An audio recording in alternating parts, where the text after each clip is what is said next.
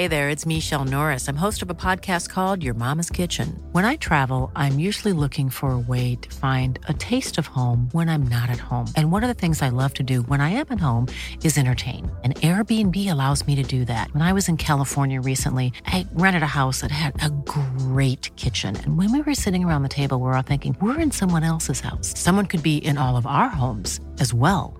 If you have a home, but you're not always at home, you have an Airbnb. Your home might be worth more than you think. Find out how much at airbnb.com/host.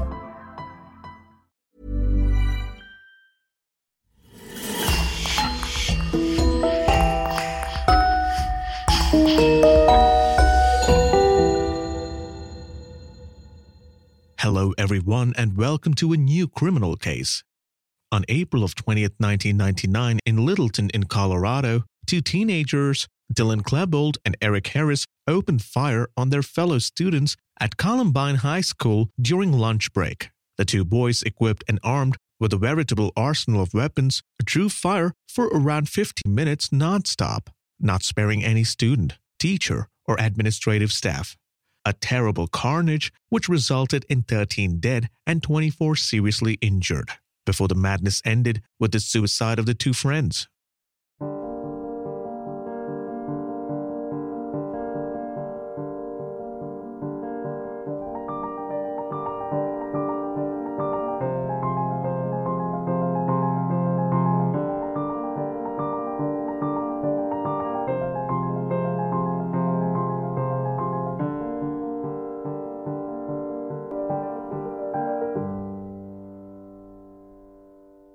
Since the Columbine massacre has remained forever engraved in the collective memory as one of the worst carnage ever perpetrated in an American educational establishment.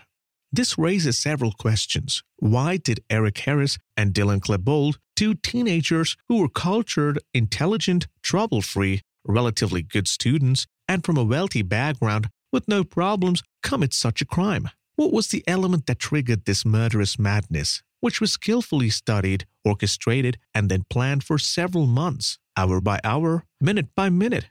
To know this, I invite you to follow me into this complex story, which concluded with an unprecedented disaster and which points at one of the most sensitive and topical subjects in the United States. On one hand, the mental health of teenagers who are perpetually exposed to virtual violence, and on the other, the laws of possession of weapons written in the legislation, which every American, young or not, claims as their full-fledged citizen's right. The city of Denver in the state of Colorado is dominated by the majestic chain of the Rockies, the celebrated and imposing Rockies mountain and snow-capped peaks.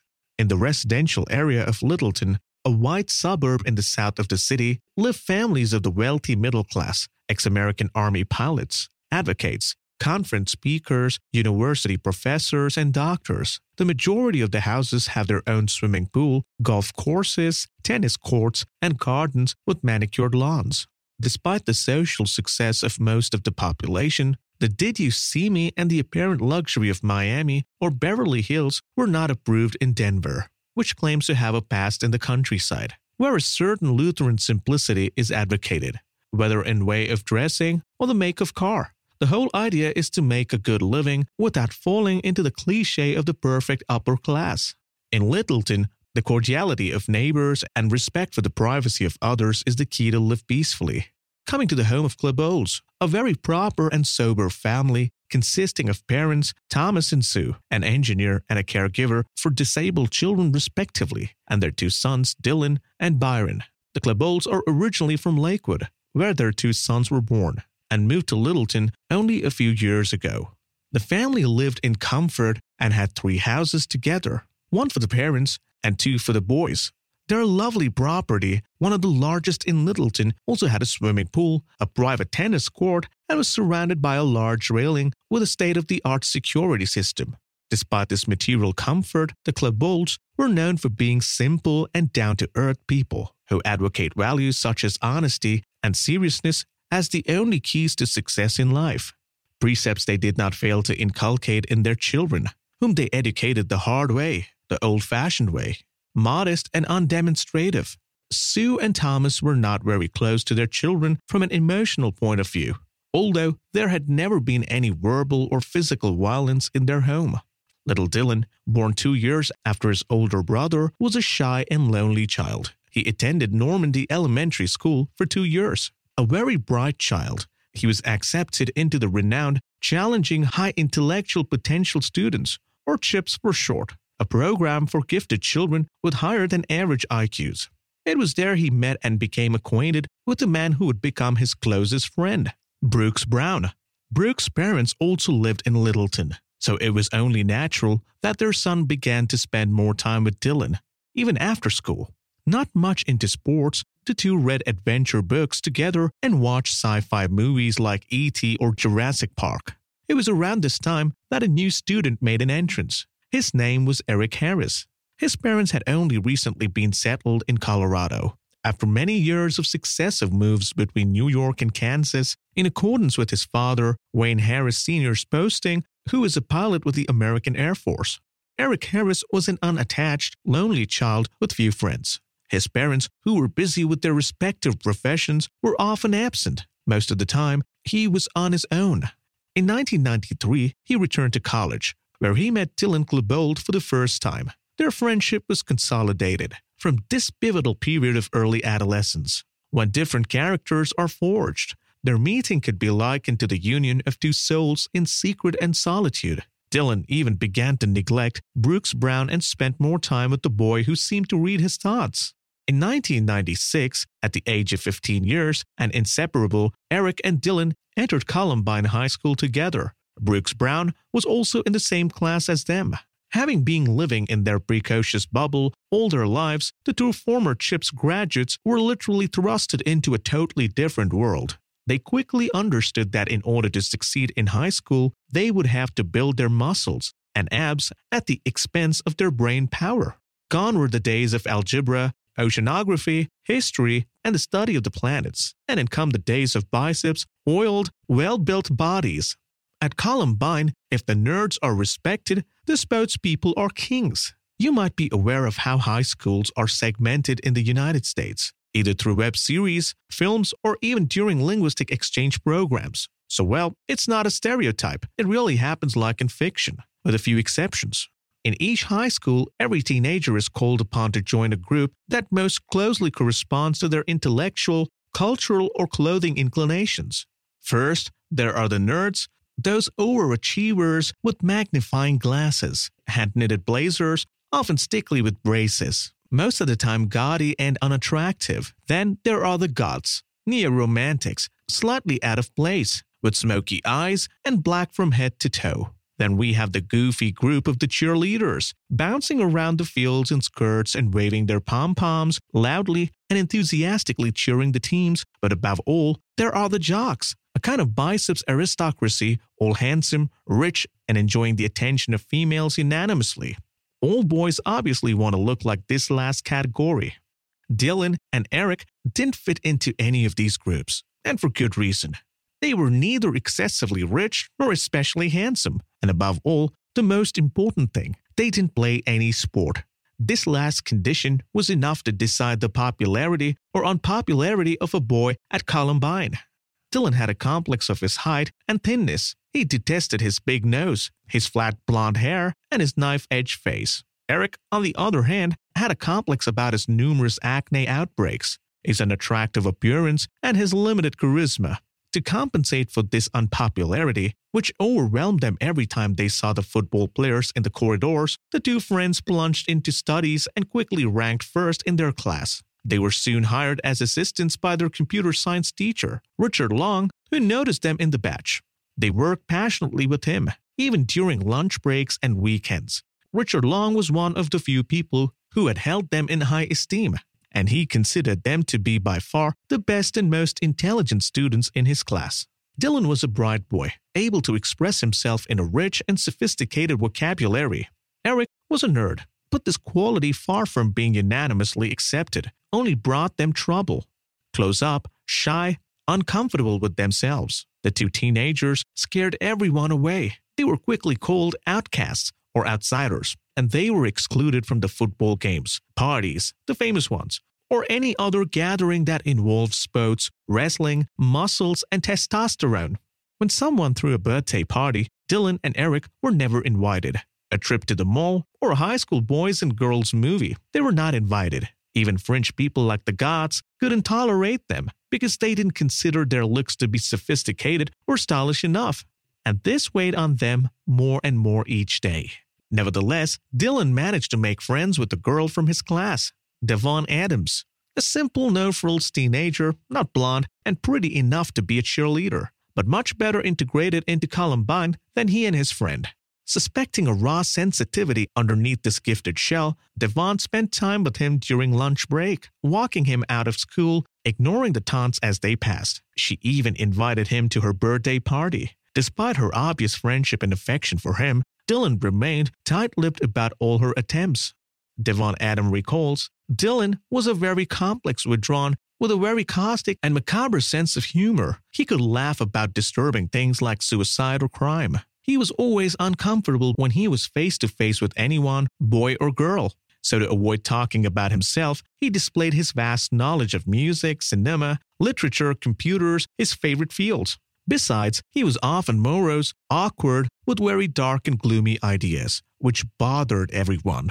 In the privacy of his room, Klebold used a pen to draw his thoughts into an intimate journal, drawing sketches of tanks, mutilated bodies, Kalashnikovs, exploding grenades, decapitated heads, coffins, all of which were enhanced by morbid comments. On the confessional side, the tone was just as bitter and tortured. I want so much to die, to put an end to all that mess. Life doesn't tell me anything. I wanted to be happy. I was never happy. To this added his frustration with the females whom he had always felt uncomfortable. Devon Adams, the only one who could tolerate him, had always remarked that Dylan had no official girlfriend, even if sometimes he might show interest in certain girls, but it always remained platonic and one-sided. However, he had once fallen madly in love with a girl from high school but didn't dare to approach her for the fear of being rejected. So, back home, he sadly scribbled lonely hearts in his diary, which are found drawn frantically on a dozen successive pages. This girl I thought was the love of my life. She doesn't even know I exist. Further on, he adds bitterly, I have no love life, no ambition, no friends. I'm nothing. Through Dylan, Devon Adams also got to know Eric Harris, but that relationship did not work. She sensed that he was moody, quiet, brooding, and harboring an indescribable hatred. To top it all off, Eric hated her for interfering in his friendship with Dylan. The girl understands the toxicity of the situation, decided to withdraw, leaving the two boys to themselves. From then on, Klebold-Harris pairing began to become increasingly isolated and radicalized. While Dylan sometimes leaned towards naive romanticism and fictional melodrama, as some of his diary entries revealed, Eric was much more cerebral and mechanical. However, equally shy and solitary, he also used the diary to regularly confide his unease and frustration. In nervous prose, he implicitly addressed the girls and boys in his high school, I'm mad at you for keeping me away from so many cool things. You had my phone number and everything, but no one wants a little weird-looking Eric at home. At Columbine, every day was a new ordeal for Dylan and Eric, facing the musclemen of the American football team who did not hesitate to intimidate them when they passed in the main alley. The latter, who had a greater advantage in terms of numbers and physical strength, pushed them, gave them violent slaps, called them pussies and retards, and made fun of their unattractive physique and unkempt look. The two boys took the brunt of it, but did not react. On the contrary, they just ignored, far too terrified to fight back. But deep down, they were seething, gritting their teeth and swallowing their self-esteem. At Columbine, the Great Hall was adorned with a proud display of showcases in which all the trophies won by the high school during the national football, basketball, and baseball tournaments were displayed. Everything here extrudes sports and favoritism towards those who play these sports. In addition to being considered the most popular bunch at Columbine, the jocks used and abused their position to gain respect from all other students. The journals of Dylan and Eric are a reflection of the charged and threatening atmosphere. Dylan recounts, I envy the superficial existence of all these sports players. They have a very true life. Lots of girls running after them. Lucky bastards. The few people who sympathized with Dylan, including Devon Adams and Brooks Brown, were harassed for taking a stand with them. In this regard, Brooks Brown says, "At Columbine High School, the older and more sporty kids had an advantage over the others. A lot of our teachers could see very clearly that Eric and Dylan were constantly being picked on. But nobody ever really lifted a finger to stop it. And there is more. One of the most striking incidents took place on one day in the school cafeteria at lunchtime, where everyone was present in full force. Some sporty people, in a fit of saucy and obscene provocation, encircled Dylan and Eric and started throwing ketchup-coated female tampons at their faces to stimulate menstrual flow. The audience, instead of coming to the aid of the two unfortunate guys, joined with their assailants, laughing and shouting encouragement. Again, Dylan and Eric endured the ordeal without flinching and remained in their tomato-stained clothes all day until they returned home. They never told their parents about the fateful day, but they were still very shaken up to the point of having a stomach ache for the next few days. Disowned by their classmates, rejected by girls who had no interest in them, continually tortured and harassed, the two friends became more and more withdrawn. They created a bubble, a sort of parallel world, protected them from their detractors. Outside school, they spent most of their free time together. They both had an unbound hatred for the human race in general and despised what had become of American society and consumerism. They made fun of country music, the pride of Denver, and considered it to be the music of hicks and illiterate farmers. Instead, they listened to the German metal band KMFDM, which they considered to be much more classier and more in keeping with their image. In 1998, around the time the first interactive social networks came in, Eric had a blog, the forerunner of Facebook, where he posted his feelings like penning his own personal journal, but open to the public. On this site, he published passages from Mein Kampf and openly admitted his admiration for the SS and Nazism.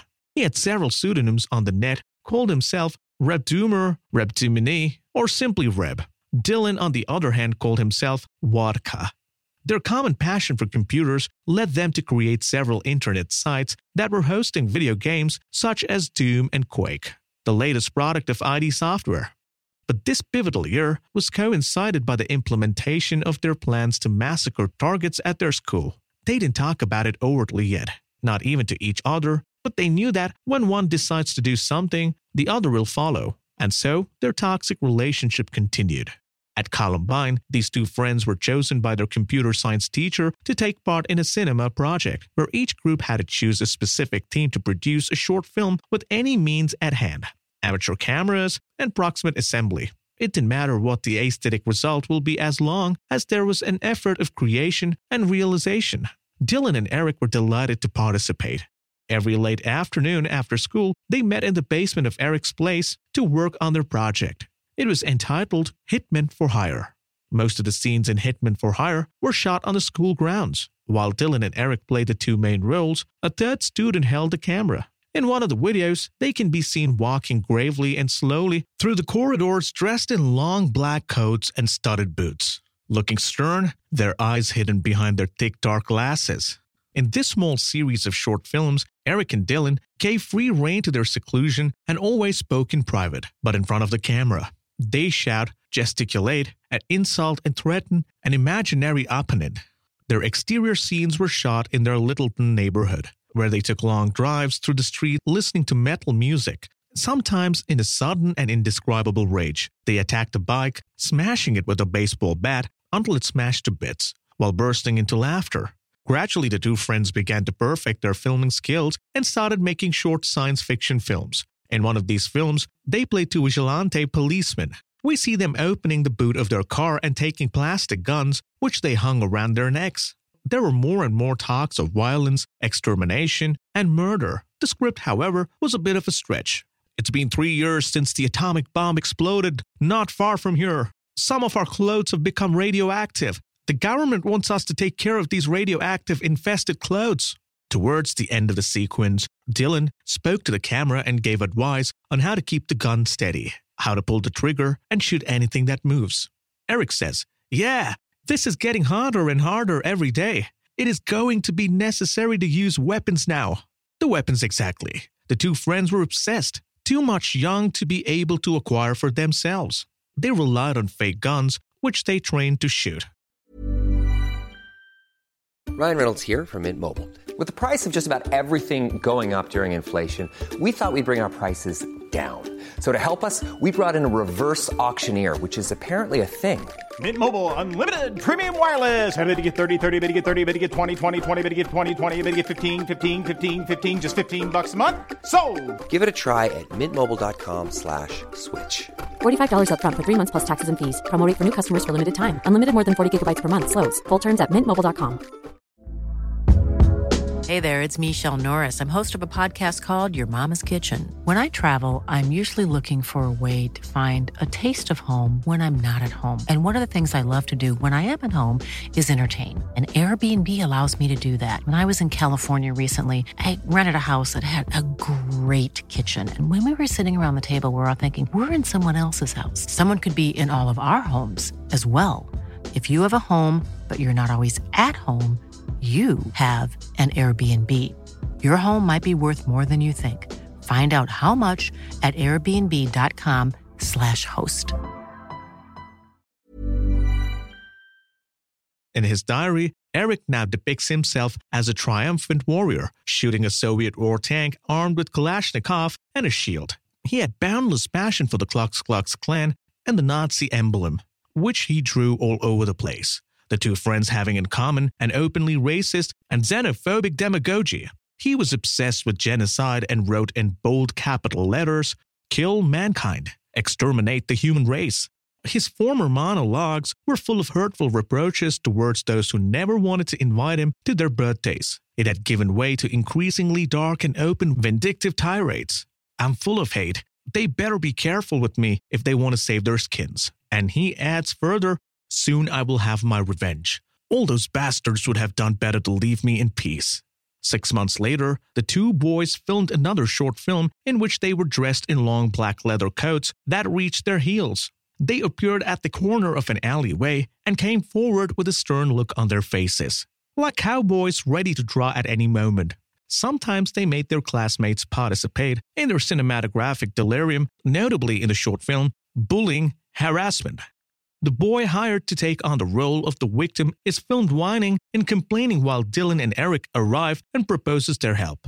Afterwards, they pull out their fake guns and shoot the bad guy in question, who collapses. The victim then comes over to show his gratitude. Towards the end of the sequence, the two would-be vigilantes vent their rage on camera, threatening an unseen opponent. "You miserable piece of trash. Stop bothering that poor kid. If you continue, I'll rip off your ugly head off and hang it on the school gates. Is that clear?" These films, products of their deranged and tortured imaginations, were in reality nothing more than an outlet for their deep-seated feelings and a projection of their daily life at school. No one knew it yet, but it was a precursor of things to come.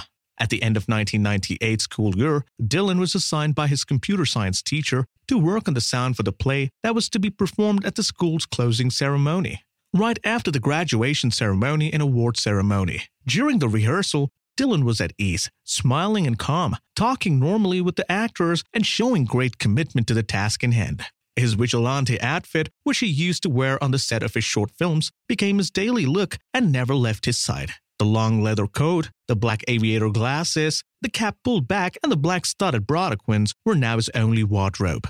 In Littleton, his mobster look did not go unnoticed. And when he accompanied his mother to the restaurant for lunch one day, the anxious glances he received from the neighboring tables, rather than disturbing him, actually reinforced his ego. For the first time in his life, he felt untouchable and powerful, just like the footballers in his high school. The shy and introvert geek was long gone. Make way for the new Dylan, who shows his virility as a real shield. At least, that is what he thought. While Dylan was now enjoying his new physical appearance, Eric became increasingly withdrawn and unpleasant with all the people. For him, all the boys and girls at his school were complete idiots and were not worth a damn. On his blog, he didn't hesitate to make fun of them and their limited mediocre intelligence quotient. He addressed everyone, but not one in particular. Aren't you all tired of using the same terms, the same trashy vocabulary? Open a book if only once and learn something useful, you bastards.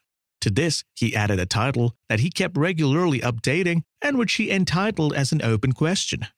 You know what I hate? And to each of his questions, he provided the answer himself. For example, he would say, you know what I hate? It's all those idiots incapable of citing a famous author. You know what I hate? It's those same idiots who can't put 3 different words together in a sentence. Open a dictionary. You will do good. The last sentence was almost premonitory.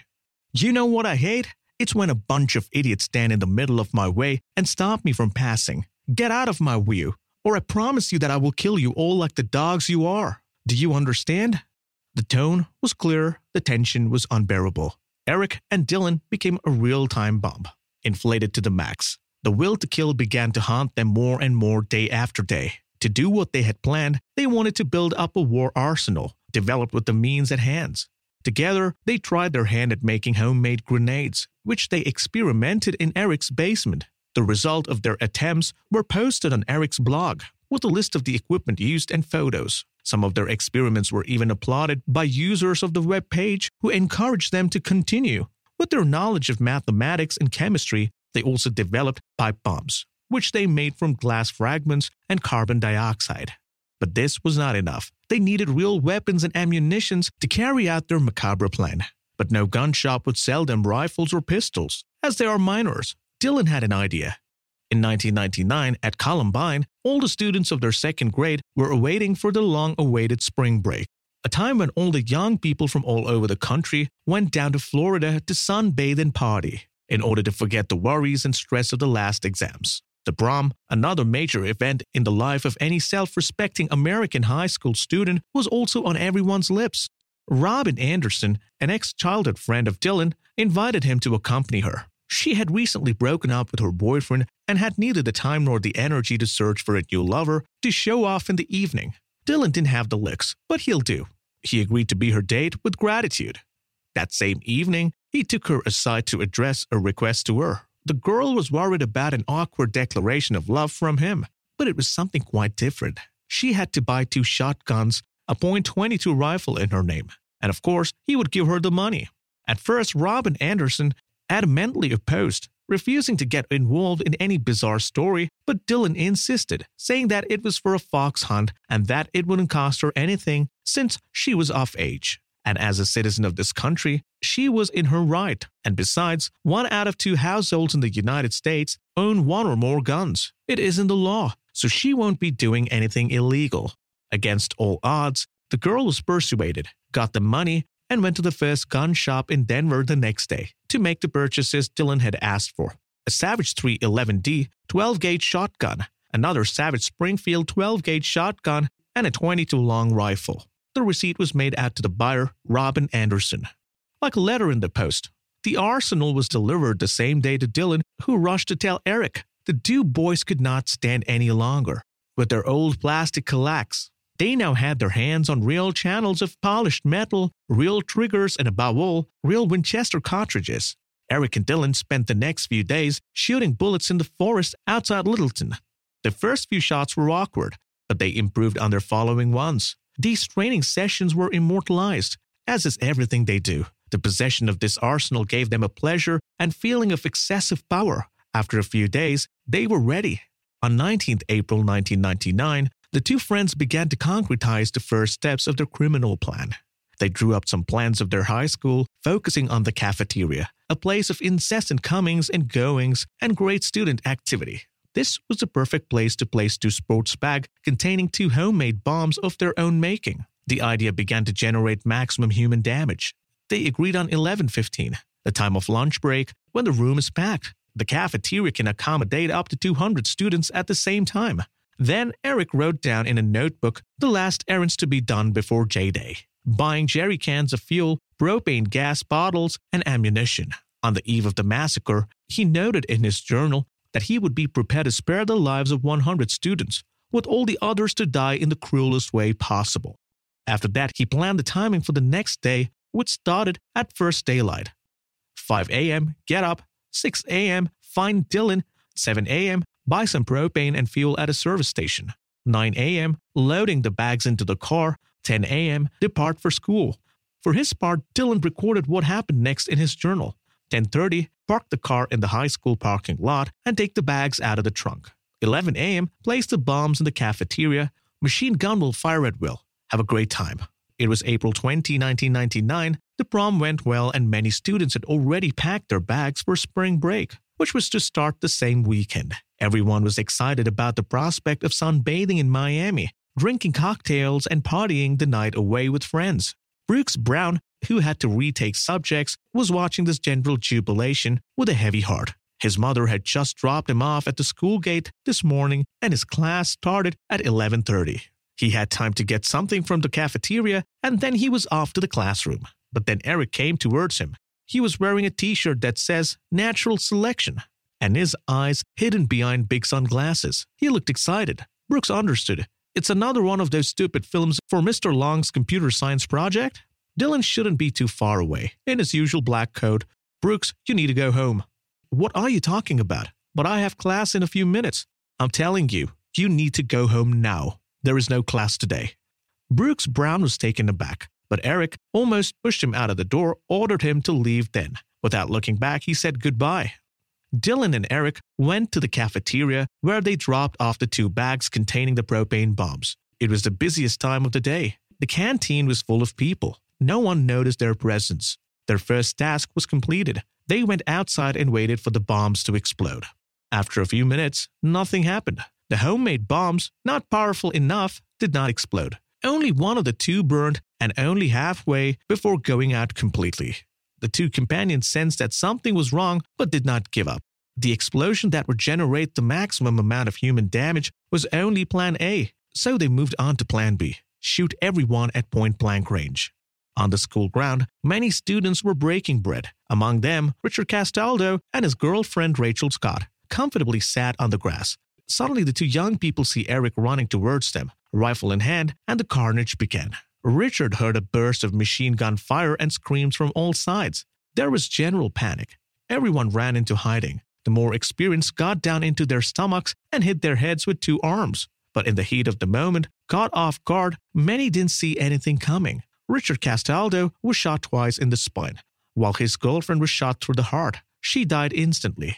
The carnage continued in the school, where hysterical screams, cries, and moans came from all sides. In the cafeteria, the panic was at its height, while some students fled, while others found refuge under the table. The headmaster, Frank DeAngelis, was alerted and came out of his office to see Dylan and Eric armed to the teeth. Heading upstairs to the computer room and library, Richard Long, the computer teacher, also saw the 2 former students from the window and was in total shock. He couldn't believe his eyes.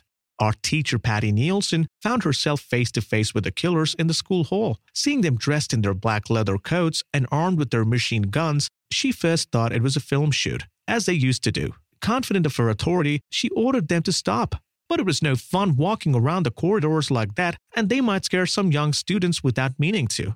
In response, Eric twisted his mouth into his worst smile before pointing his gun at her and shooting her in the right shoulder. Then they walked away without looking back. In shock, Patty Nielsen fell to the ground. In reality, the bullet had only pierced her skin without hurting her. But in a split second, she realized that this was no charade. This was all happening in real life. With the strength that came from panic, Patty Nielsen gathered her strength and went upstairs to hide in the library, where other students and administrative staff had taken refuge. The sliding door to the reading room could not be locked, so everyone hid under the computer tables, holding their breaths, praying that the killers wouldn't come this way. Patty Nielsen dialed the police, but just then a bullet shattered one of the windows in the room. Terrified, she dropped the phone and rushed to her hiding place. In the space of only 10 short minutes, Columbine had been transformed into a battlefield. No space was left untouched, either inside or outside. In one of the alleys, Eric and Dylan shot at Dave Sanders, a history teacher who had been working at Columbine for 20 years. The man didn't see them coming because his back was to them. They then went back to the cafeteria and threw grenades at 11:29, following closely the timing in their notebook. They went up to the library where Patty Nielsen and about 50 other people, students, secretaries, and librarians were hiding. Opening the door wide and shooting started again. Eric and Dylan shot in all directions, laughing like hell, hurling racist insults, ducking under the tables to scare their classmates, and coldly killing one of them with a bullet in the head. For the two murderers, it was a moment of great euphoria. The cries and pleas only encouraged them more. Hiding behind a large armchair, Patty Nielsen heard them walking towards her. She caught their eye and felt that her end was near. She closed her eyes, wished it would all end quickly, and then she heard them walk away, as if they had changed their minds or found another hiding place. In the meantime, the departmental police, accompanied by several agents from the FBI, had arrived on the scene. They encircled the high school and ordered the two boys to surrender immediately. In their response, Dylan and Eric returned fire with machine guns. In just a few minutes alone, they had killed 10 people and seriously wounded 12 others in the library. Nearly 100 rounds of ammunition were used to perpetrate the carnage. Blood stains all over the carpet and bullet holes visible everywhere on the walls. In a fit of rage, the two murderers even broke tables and chairs before finally leaving the premises and going downstairs. They made one more trip to the cafeteria, which they vandalized and tried to set off the bombs that had been left there, in vain. When they did not succeed, they threw a Molotov cocktail. The fire started instantly. The two boys fired a few more bullets into the air just to scare people. Suddenly, as if exhausted, they stopped. Eric's nose was bleeding. Dylan's hand was injured by a ricocheting bullet. They took a last look at the extent of the massacre before heading back to the library at 12. They shot themselves, Dylan in the left temple and Eric in the mouth. They collapsed next to each other. There was silence, frightening and icy. No one dared to move from their hiding place, not even twitch. The first rescue team, accompanied by police officers, penetrated the school at 1300 hours. They raided all the rooms, class by class, starting with the ground floor and ending up with the upper floors and the roof, where most of the victims were found. Then the policemen found the lifeless bodies of two killers in the library, as well as Patty Nielsen and many scared students, more dead than alive, under the tables. The director, Frank DeAngelis, was found in his office, without a scratch but in a state of shock. The door of his office had been riddled with bullets. The professor, Dave Sanders, died from hemorrhage due to the wound in his back. On that fateful day of 20 April 1999, the parade of ambulances and the police car sirens continued throughout the day. The reunion of the survivors of the massacre with their parents was immortalized by the world's television cameras. That evening, Columbine High School was placed under seal and declared a crime scene. All of America was shocked with this news.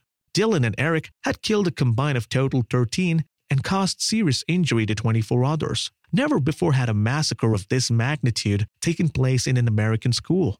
A memorial to the victims was erected outside the Columbine High School 2 months after the massacre. Among them were teacher Dave Sanders, 47 years old at the time of his death, and students Rachel Scott, Kyle Velasquez, Matthew Ketcher, and John Tomlin, to name a few. All were aged between 15 and 18 years old. The motives of Dylan and Eric were investigated at length by Colorado State Police Department. Their diaries, videos of their short films were seized and made public shortly after the massacre. According to the investigators, the harassment and humiliation suffered by Klebold and Harris during their 4 years at Columbine remained a major reason for their actions. Brooks Brown, Dylan's former childhood friend, said, "Killing high school students was easier for them than finding their place in the high school." Robin Anderson, the friend of Dylan's, who was responsible for acquiring the weapons, was never pursued by the justice system. This tragedy, which severely shook the United States, will ensure that the security system in the elementary and secondary schools is greatly strengthened, notably through the use of metal detectors and the tracking of personal identification codes. Since the Columbine tragedy, the American Democratic Party has not stopped putting the subject of firearms possession back on the table. The ex-president Barack Obama, too, had more than once raised the issue. Without getting a favorable response, since then, the law has remained unchanged, and many people in the United States still say that they are in favor of the free circulation of weapons for their own use. Columbine has since entered into popular culture and has been subject of several cinematic and literary adaptations. Some of the survivors of the massacre have also written books about the subject. The Klebold family moved to New York immediately after the tragedy and now live under an assumed name. The Harris family have returned to Kansas. Columbine High School was completely renovated a year after the massacre. A new cafeteria and a new library in particular were built. The sites of the old cafeteria and the old library have been transformed into a commemorative memorial. Frank DeAngelis continued to be the headmaster, and Patty Nielsen also continued to teach art at the school. We're at the end of our show for today, so feel free to listen to the other shows on the podcast and take 5 seconds to leave us a 5-star rating on iTunes. It's really important to us.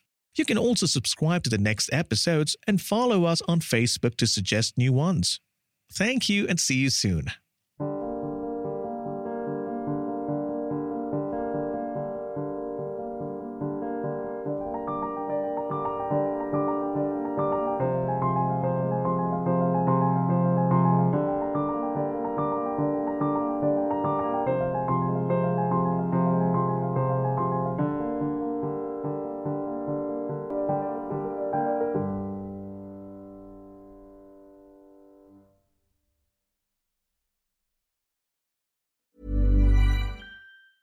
Planning for your next trip? Elevate your travel style with Quince. Quince has all the jet-setting essentials you'll want for your next getaway, like European linen, premium luggage options, buttery soft Italian leather bags, and so much more. And is all priced at 50 to 80% less than similar brands. Plus, Quince only works with factories that use safe and ethical manufacturing practices. Pack your bags with high-quality essentials you'll be wearing for vacations to come with Quince. Go to quince.com/pack for free shipping and 365-day returns.